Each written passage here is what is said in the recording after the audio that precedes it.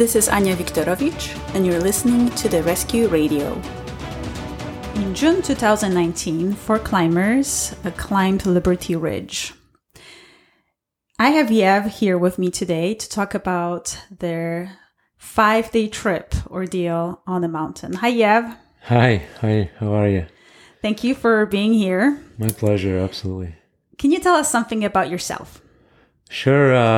Well, I was born in the country of Ukraine and moved to the United States when I was 13 years old. Moved to New York City, so far from the mountains, and spent the next 14 years of my life, or even more maybe, in New York, kind of dreaming about the outdoors for a while. Eventually, I had some really great mentors who got me into the mountains. And for the past maybe 18 years, I've been climbing, first making big trips from the East Coast. And maybe for the past 9 years, I've been out here in the Northwest. Been very lucky to be able to explore. Let me guess, you moved here for the mountains? Yeah, in a large way, it was for the mountains. It was for the outdoors. Yeah, all those trips we made from New York really sparked this love for being outdoors. So, Yev, tell us about your trip up Liberty Ridge. Let's start with how many people were on a trip, what were their experience, and then what happened. Sure. It was 4 of us, and the 3 people that were with me all came from the East Coast. 2 of them were pretty experienced mountaineers. First of all, they were mostly from Russia or the countries that were part of the Soviet bloc, ex-Soviet bloc. 2 of them had experience back in Russia, climbing mountains, and also here in the United States.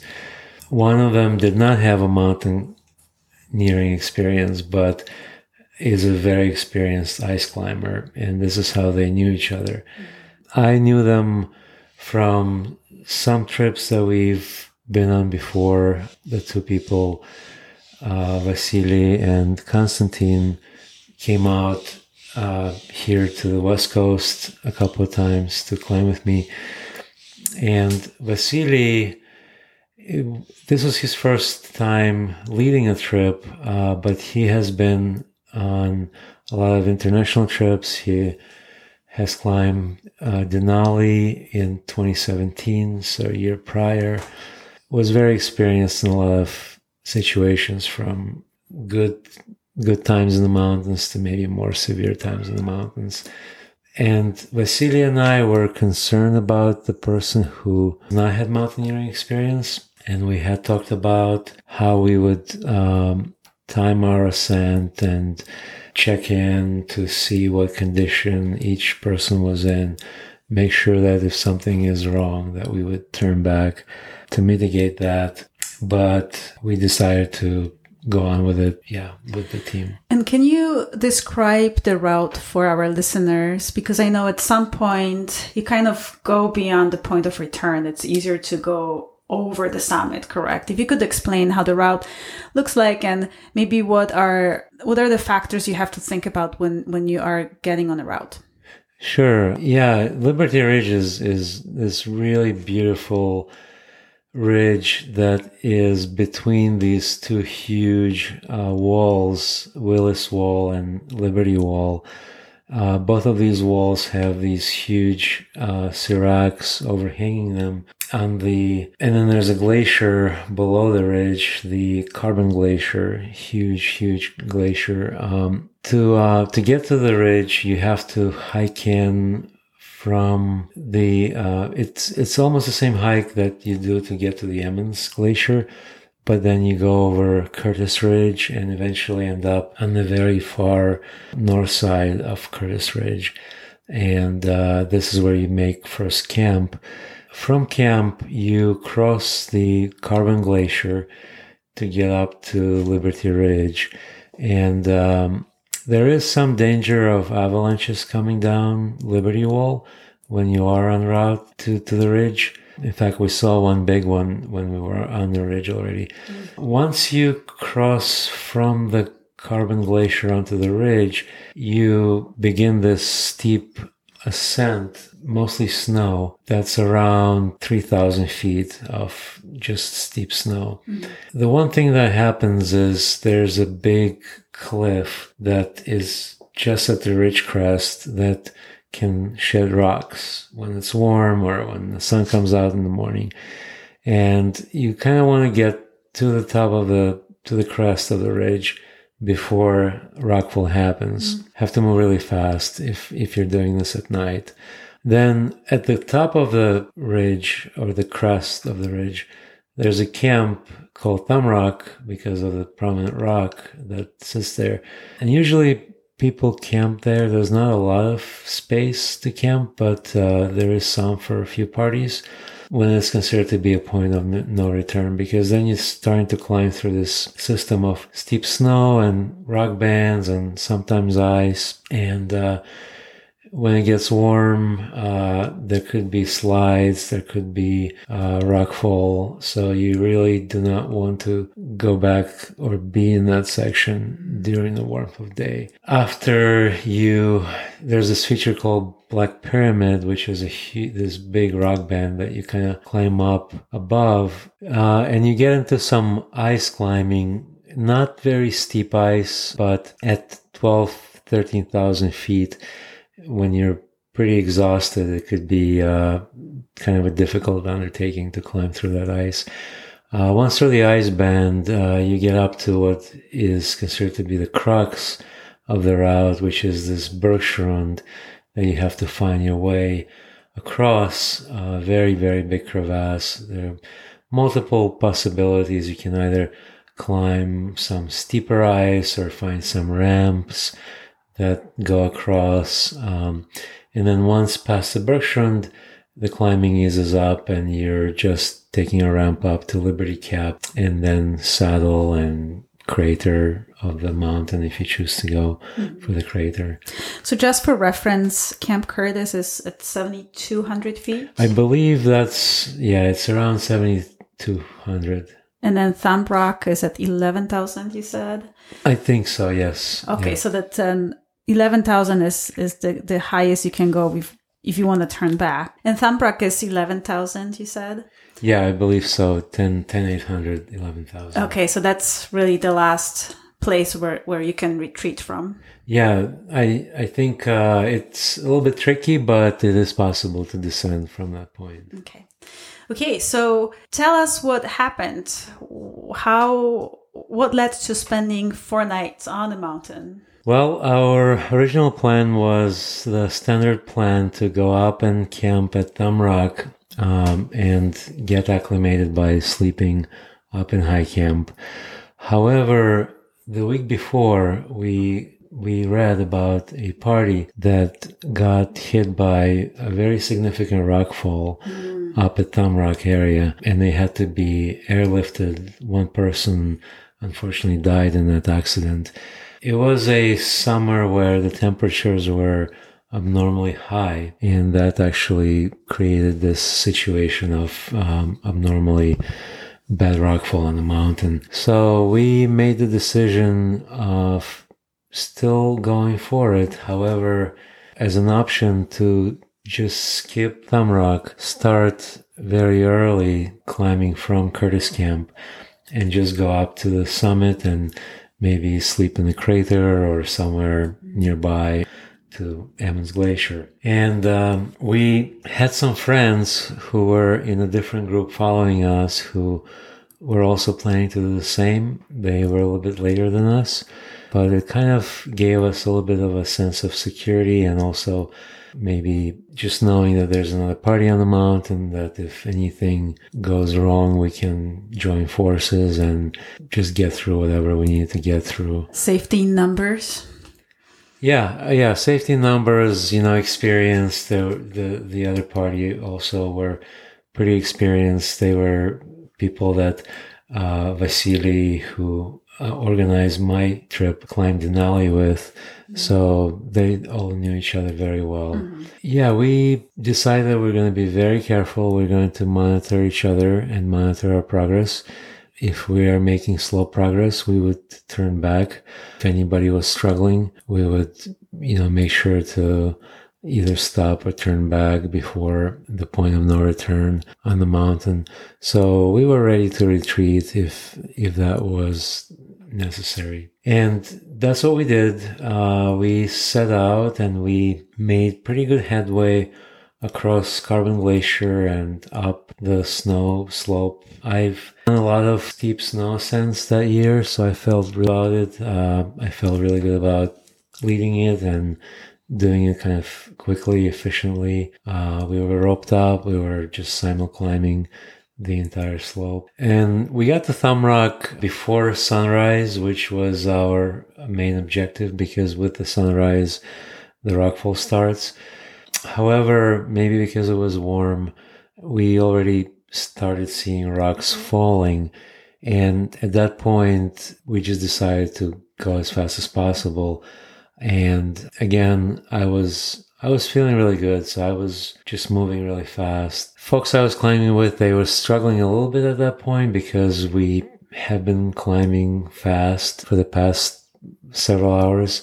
But I just wanted to get through the section where the rockfall was bad. And we just kept on moving. And Ross, the person who has not had altitude experience, he has been struggling more than everybody else and asking for a break. We told him that we will take a break, but we need to get to a safe place. And some hours later, we did end up getting to a safer place where we were not in danger of rockfall. Took a long break there. At that time, the team that was behind us came up to us. They were moving faster. Just past us, we told them that, we were probably getting pretty slow, but that we would try to follow them. And it felt really good to me that they were kind of laying down the tracks that we could follow. And we tried to keep up with them. We put Ross in the lead because we wanted him to set the pace for the rest of our team. And it actually helped for him to be able to see the team ahead of us and follow them and also go at his own pace at the same time. We ended up getting to the top of Black Pyramid in pretty good time. Actually found a place to get some more water for us to kind of recharge ourselves. And then we got to the part where the ice climbing started. The plan was that we would pitch it out, that we would be just belaying a person, a leader, and then everyone else would be coming up on fixed line behind. But at that point, we saw that Ross was really struggling with the climbing. So we tried to find another way, kind of go around the ice, an easier way through snow. And that took us somewhat off route. We lost sight of the team ahead of us and kind of ended up climbing into this loose rock, scree, snow combination. And it was getting late already. It was getting to be afternoon, like 4 o'clock. We knew that we would not be able to be moving for a long time because Ross really was begging us to stop at that point. He needed to take an extended break. He kind of kept falling down and wobbling around, and it was a very dangerous territory to be falling. We couldn't really self-arrest in that part of the mountain. So we decided to make Habibi for the night. We had radios with us, and we still were able to talk to the team ahead of us. And we told them that we would be spending the night because Ross was not feeling very well. And how high up were you at the time? I believe we were around 13,000, maybe 13,200. Way above the Thumb Rock. We were definitely in a place where going down was not a good option, especially with somebody who wasn't handling themselves so well. So yeah, we made the camp. There wasn't much to really make camp on. It was a very tiny ledge where maybe 2 of us could sit at a time, and the rest of us were kind of just and you had the hanging whole out. night ahead of you.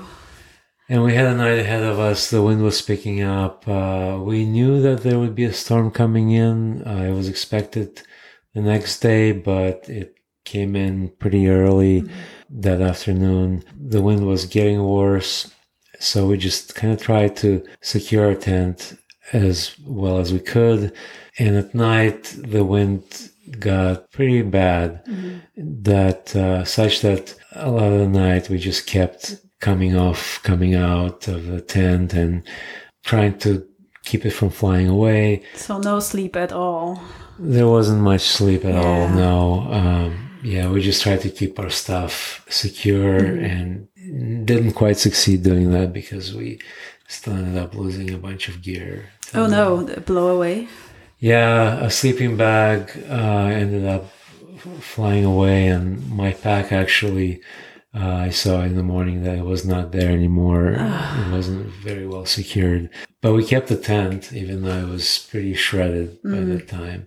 And then, in the morning, the wind calmed down a little bit, but Ross was in really bad shape. He was very hypothermic, and we were very worried about him. And so we tried to radio to our friends, but couldn't reach them by radio. Luckily, found a spot where a very momentary reception, which prompted me to call 911, because we really just wanted to see if the park could fly a helicopter and get Russ off the mountain. The other three of us, felt like we were fine to go and to ascend the route and descend Emmons. But we saw that Ross was in no shape to do that. We were really worried about his hypothermia. It was very funny because 5 minutes after I made the phone call, the helicopter appeared right next to us. That's nice service. Yes, I think though what happened was that Ross, he didn't tell us about this, but he sent out a text message to his girlfriend prior to me making the call. And I think she actually initiated the search and rescue, and probably the helicopter was the result of her efforts. But it was very interesting that it came. It doesn't usually take 5 minutes. It usually takes hours for them to show up. That's what we expected. So that was pretty lucky, Yeah, that's what we expected, and they did their best to get close to us. However, later we learned that the wind was such that a helicopter could not really fly close to the mountain. It was just, the wind was just funneling down the face of the mountain and just could not get close to us. And it's so high up that the air is so thin, it's not easy either. No, it's very hard. It was very hard for them. Wow. We decided to get down a little bit to hopefully find the proper route up the mountain, because we were still hoping to find our way up and over. And we set up rappels, did a couple of rappels. However, it took so long for us to get Ross down those 2 pitches of rappel. It took us probably over an hour, that we knew at that time that getting down would be just very hard, would not be an option. Up was our only option. Now, the helicopter actually tried to bring us some supplies, but we did not really realize that they were bringing us supplies. You were thinking they're there to get you. We were thinking they were still trying to get close to us, so we kind of picked the best place we could for them to maybe bring a line down. And there was a person who was on the line, but they could not touch down even with the line. They ended up actually dropping the supplies lower down the mountain, and we ended up just settling down for the night in this kind of quite a nice notch. I think it's just a filled-in crevasse down there, but it was a good place to spend the night for us. Maybe it protected us a little. Were you able to get to the supplies they dropped? No. I think again later we learned that the supplies, they dropped maybe 1,000 feet lower. Wow. And so we just kind of saw the helicopter fly away. We just saw them disappear, below the Black Pyramid. So that would be night 2 with now 2 sleeping bags and pretty shredded tent. Yeah. The tent was pretty shredded. The wind was picking up again. We still had some gas to make water, and we still had some power bars, but we were kind of limited at this point on food and gas. How was the morale at that time?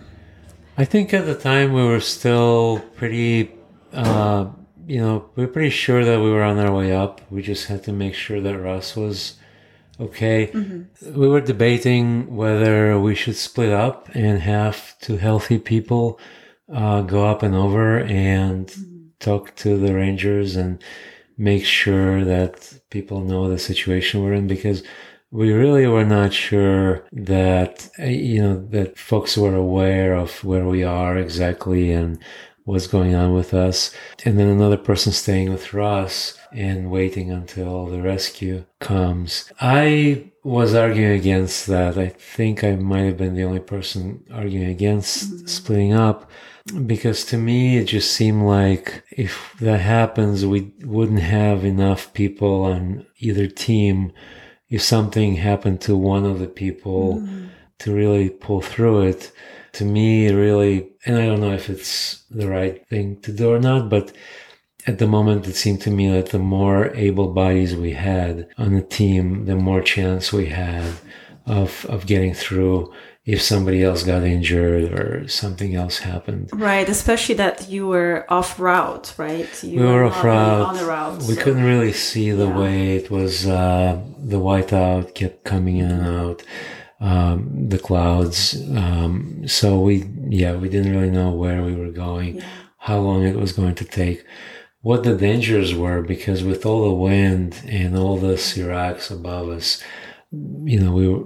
I was really concerned about ice fall and just all kinds of things falling down on us. I mean, for what it's worth, I think you made the right decision, because what if the other party got lost? Now you have 2 parties missing on a mountain. Correct. So you need more resources. That was exactly, and one of my big concerns was that if the Rangers were to try and get to us, first of all, they would either have to split up if we split up, or they would be in this really bad situation. And honestly, one of the most terrifying thoughts to me was to get more people into that situation where they would have to be rescued or just, have their lives at stake. So I kind of just wanted us to move and just try to get to a safer spot, or as safe as possible, so that if somebody was to reach us, that they wouldn't be in danger, and that would just give us more chance of making it through this. So you survived the second night. I assume it was sleepless as well? It was, I think we would get maybe like 5 minutes of sleep here and there, but I think by that time we were all pretty hypothermic, and so just trying to keep warm. We kind of were sharing these 2 sleeping bags just as blankets, covering ourselves. But we made it through, and again, next morning we kept debating. We kind of kept trying to see if we could find the way. Still low visibility, but we thought that maybe we knew where we should be going.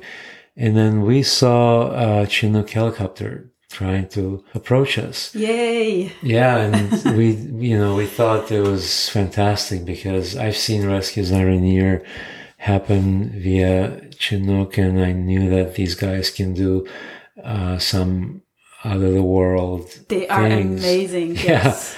No, I've seen amazing things. So I thought, well, it would be no problem for them to get to us. And we were pretty happy. We thought, okay, maybe this is over. Maybe we won't have to do this for much longer. But again, as we learned later, the wind was again funneling down the face of the mountain and did not allow the helicopter to get close. So we watched them for a few hours. They tried, I think they made like 2 attempts.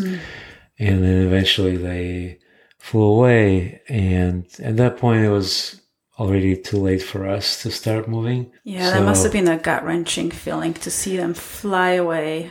I think that really made the decision for us. At that point, when they left, we said, all right, we're just going to walk our way to wherever we can get to. This is, it's up to us really. So whatever it takes. And we kind of prepared Russ for this. We said, listen, we're going to spend another night here, but next morning we're going to move, however long it takes. Mm-hmm. And was the weather still deteriorating or was it getting better? The weather was kind of steady. I think the wind was around like 40 to 50 miles per hour, constant. Yeah. We were lying on top of our tent walls because the bottom of the tent was completely shredded, and the walls, we were just trying to keep them from flapping and from losing more gear. We had to have our feet out at all times because we had to have our crampons into the snow. Again, because otherwise the wind would be just moving us off the mountain. This is actually how I got frostbite. I had these pretty light boots because we were going light and fast. We were supposed to go, in a single day, the whole push. But with their feet being out, it was very cold. And I didn't want to take my boots off because I was worried about getting them back on. But finally, when I was able to take them off, I had pretty significant frostbite. Do you know how cold it got? Was it like 30s, 40s? It was probably below freezing the whole time. Okay. Maybe out of the wind, it wouldn't have been like that because it was supposed to be really warm. But I think in the wind, it was below freezing. Mm. Yeah, so we had all our clothes on, all our gear on. But we made it to that night, and then again all night trying to keep the tent from flying away. And then at night, that third night, icefall finally did come down on us. Of course. Yeah. I mean, what else could go wrong? It was very interesting. It was a very interesting experience because I kept thinking, I mean, it probably lasted only a few seconds, but it felt like it lasted for like half an hour. And it landed on you? I think it landed mostly, it flew over us because we were in this crevasse and we were kind of underneath this wall. But some of it did land on us and some snow. And at first I thought it was an avalanche, and I remember thinking like, are we getting dragged down the mountain right now? Like, could I tell if we were? But then we ended up just being somewhat buried, and it wasn't too much. And in a way, once we kind of unburied and made some breathing holes for ourselves, it was a good thing because we were in a sort of a snow cave. So I remember saying to my friend Vasily, who was next to me, I said, let's not dig ourselves out because this is actually really nice. It's comfortable. It's comfortable. Warmer. We can breathe. We can, we're kind of warm. And so we ended up spending the rest of the night in that snow. And then in the morning, got out of the tent. It was completely broken at that point. All the poles were broken. So now you don't have a tent anymore. No, and that actually affirmed our decision to keep going, to go up and seek shelter up in the crater or whatever we could get to. So the mountain kept making decisions for you. That mountain is quite incredible. Yeah. It's definitely a mountain to listen to. Yeah. Yeah. As every mountain is. And it was the four of us, and it was taking a while for us because Russ needed to rest a lot. So we would just maybe take a few steps and rest and take a few more and rest and kind of just orient ourselves. But we had a pretty good idea that we were on the right path. We did have a track. We didn't have a really good GPS device because I had one, but it was in my backpack. That was lost. So it flew away. It flew away, yeah, so that wasn't available. But we did have a track, and we were kind of close to where we wanted to be. And eventually we actually ended up making it through the Bergschrund and came up on top. That's where we got hit by very severe wind. We couldn't see around us, and we were just in this wind. It was very cold, so we just covered ourselves up with sleeping bags. I saw that the other folks were not really willing to go on. They really just wanted to settle down and go to sleep. And at that point, I kind of freaked out, and I just started yelling at them that we must keep going. If we stay here, we're going to die. We're going to freeze. You might not wake up. Yeah. We will not wake up. And I was sure that that was the case. So I was really freaking out. But I think it worked. They listened to me. Got them moving. They got to moving. The wind kind of calmed down a little bit. And I remember I was at a point where I was talking to the wind. I was talking to the mountain. I was just begging it to just come down a little bit, to just let us pass this, let us get to a safe place. And it did come down a little bit, and we were able to make it to Liberty Cap. And Vasily, my friend, found this crevasse that was big enough for all of us to get into, and all four of us got into it. It was high enough that it protected us from the wind, and we just kind of lined the bottom of the crevasse with our packs.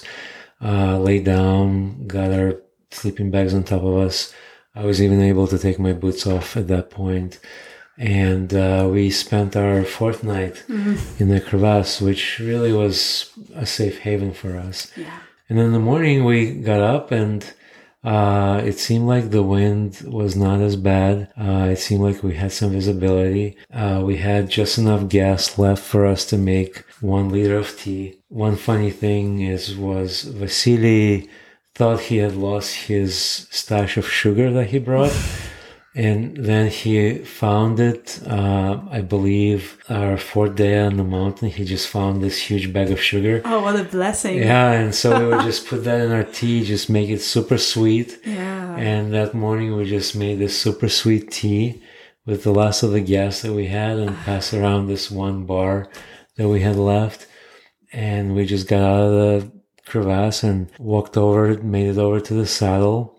And we could actually see the slope, the summit slope to go up to the crater. And at that point, once again, my friends just lost their energy, and they just said that we're not going to be able to make it up there. Once again, just as I was about to freak out, a helicopter showed up just above us, park helicopter. You know, it was a huge relief. We saw this helicopter. They saw us.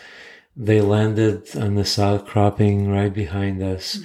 We just ran to them, and I don't even know who was more relieved, them or us, but they were super relieved that we were there. You know, they asked us, you guys are the Liberty Ridge crew?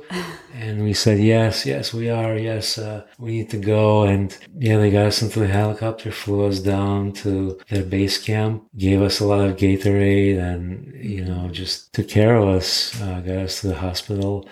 Amazing people. You know, they kept going. They kept looking for us, and I'm really grateful to them for that. So they were looking for you for 4 days? Yeah, I believe, you know, I later learned that there was a big operation going on. And it was mainly Rainier Rangers, right? It was Rainier Rangers. I do believe there were other search and rescue groups apparently involved. National Guard, because the Chinook flew by. Yes, exactly. National Guard, paratroopers. I think there were other search and rescue groups that were maybe standing by to do some like a ground search or a ground rescue. But the helicopter was flown by the Mount Rainier Climbing Rangers, yeah. And I know you went back pretty soon after that. Yeah, I had pretty severe frostbite, but I lucked out. I didn't lose anything. And about 2 months later, I went back with my friends and climbed the Emmons route that same year. And that was a very good experience. It was a little hard at first, psychologically. I remember getting to Camp Sherman and just being in this very difficult state. I told my friend, listen, I'm just going to step aside here. You know, you put up a tent, and he was like, yeah, I get it, man. And I kind of stepped aside, and I kind of like, I don't know, just had a moment But then the next morning we went up and the weather was nice and we made it to the summit, and it was just beautiful to see, the place where we got lifted off. Yeah, it was very healing. Vasily and I, we kept climbing together. We went back to the mountain, climbed Cowes Glacier in the spring of 2020, I believe. Fantastic. Yeah, it was also very healing for him because it was his first time back on Mount Rainier. And then this past May of this spring, we went back up Liberty Ridge with a couple of other friends that we trust, and we're a very solid team together.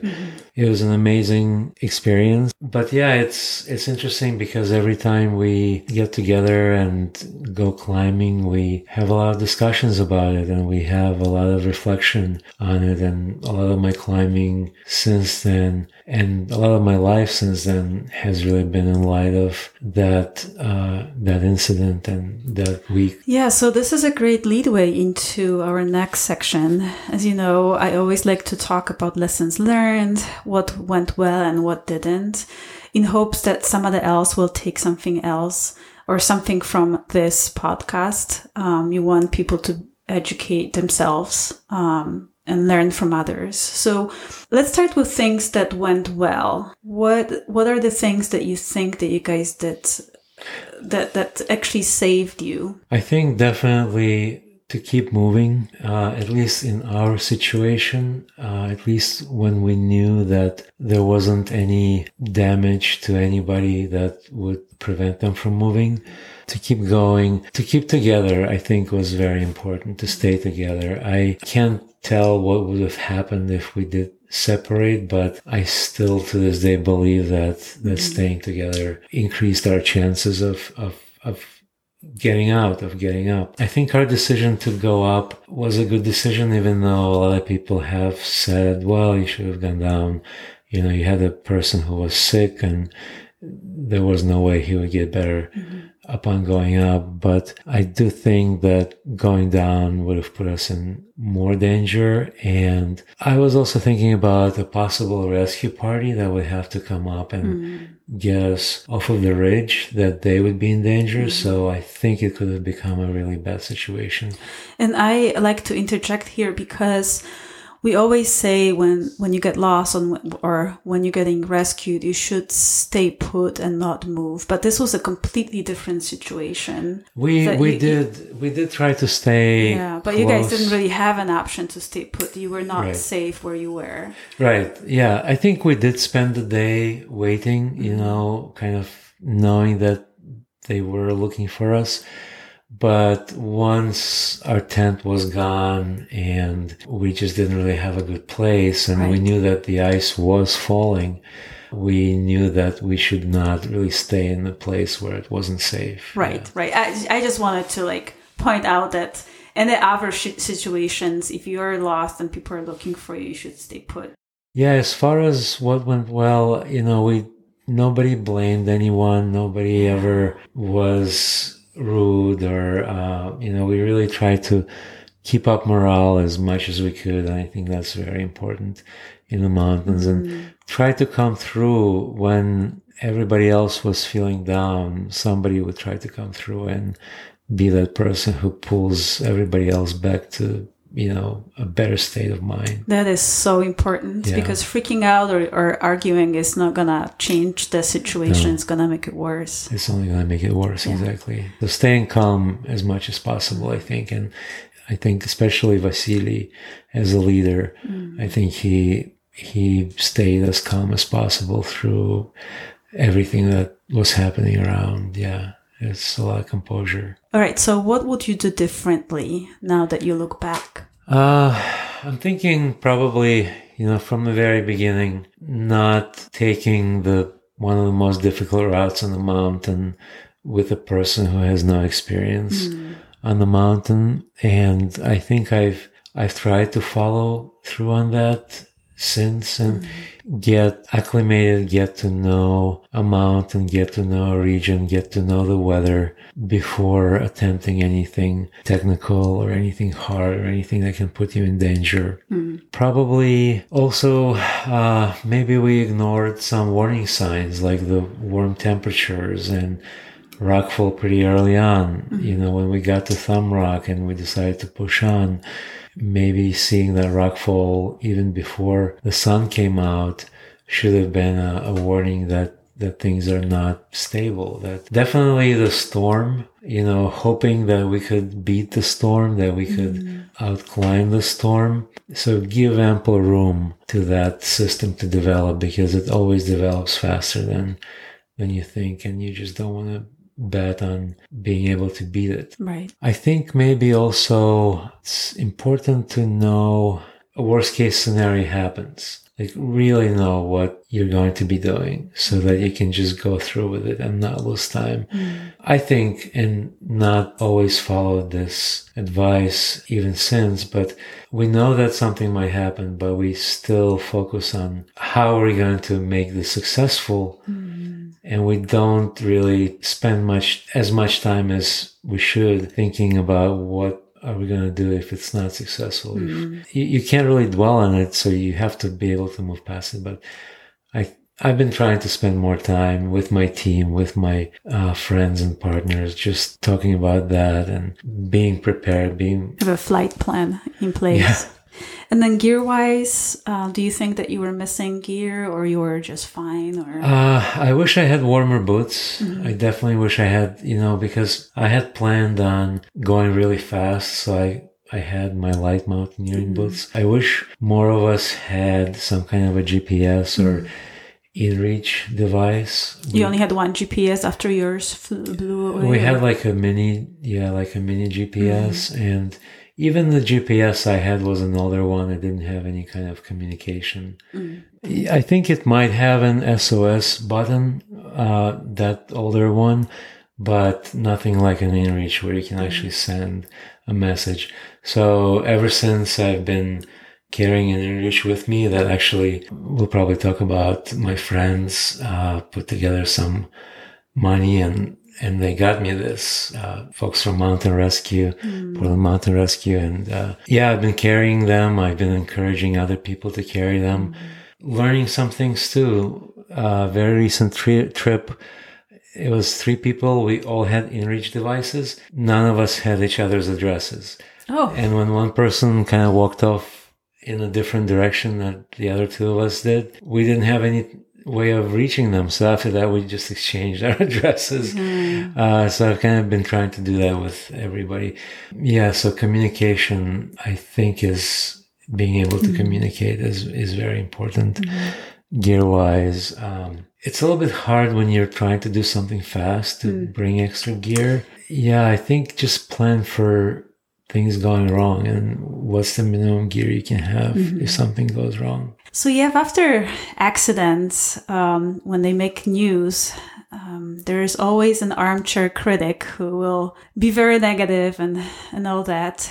But I want to mention something really good that happened with our climbing community here. I know that they rallied up and helped you after that. Can you talk about that? Because that's super positive, and the community always supports Portland Mountain Rescue, and it's just an amazing community. Yeah, the community was incredible. After we came back was the hardest time for all of us who experienced this. When Vasily and I talk about the accident, we always say that compared to what we felt and went through afterwards, the accident itself was almost nothing.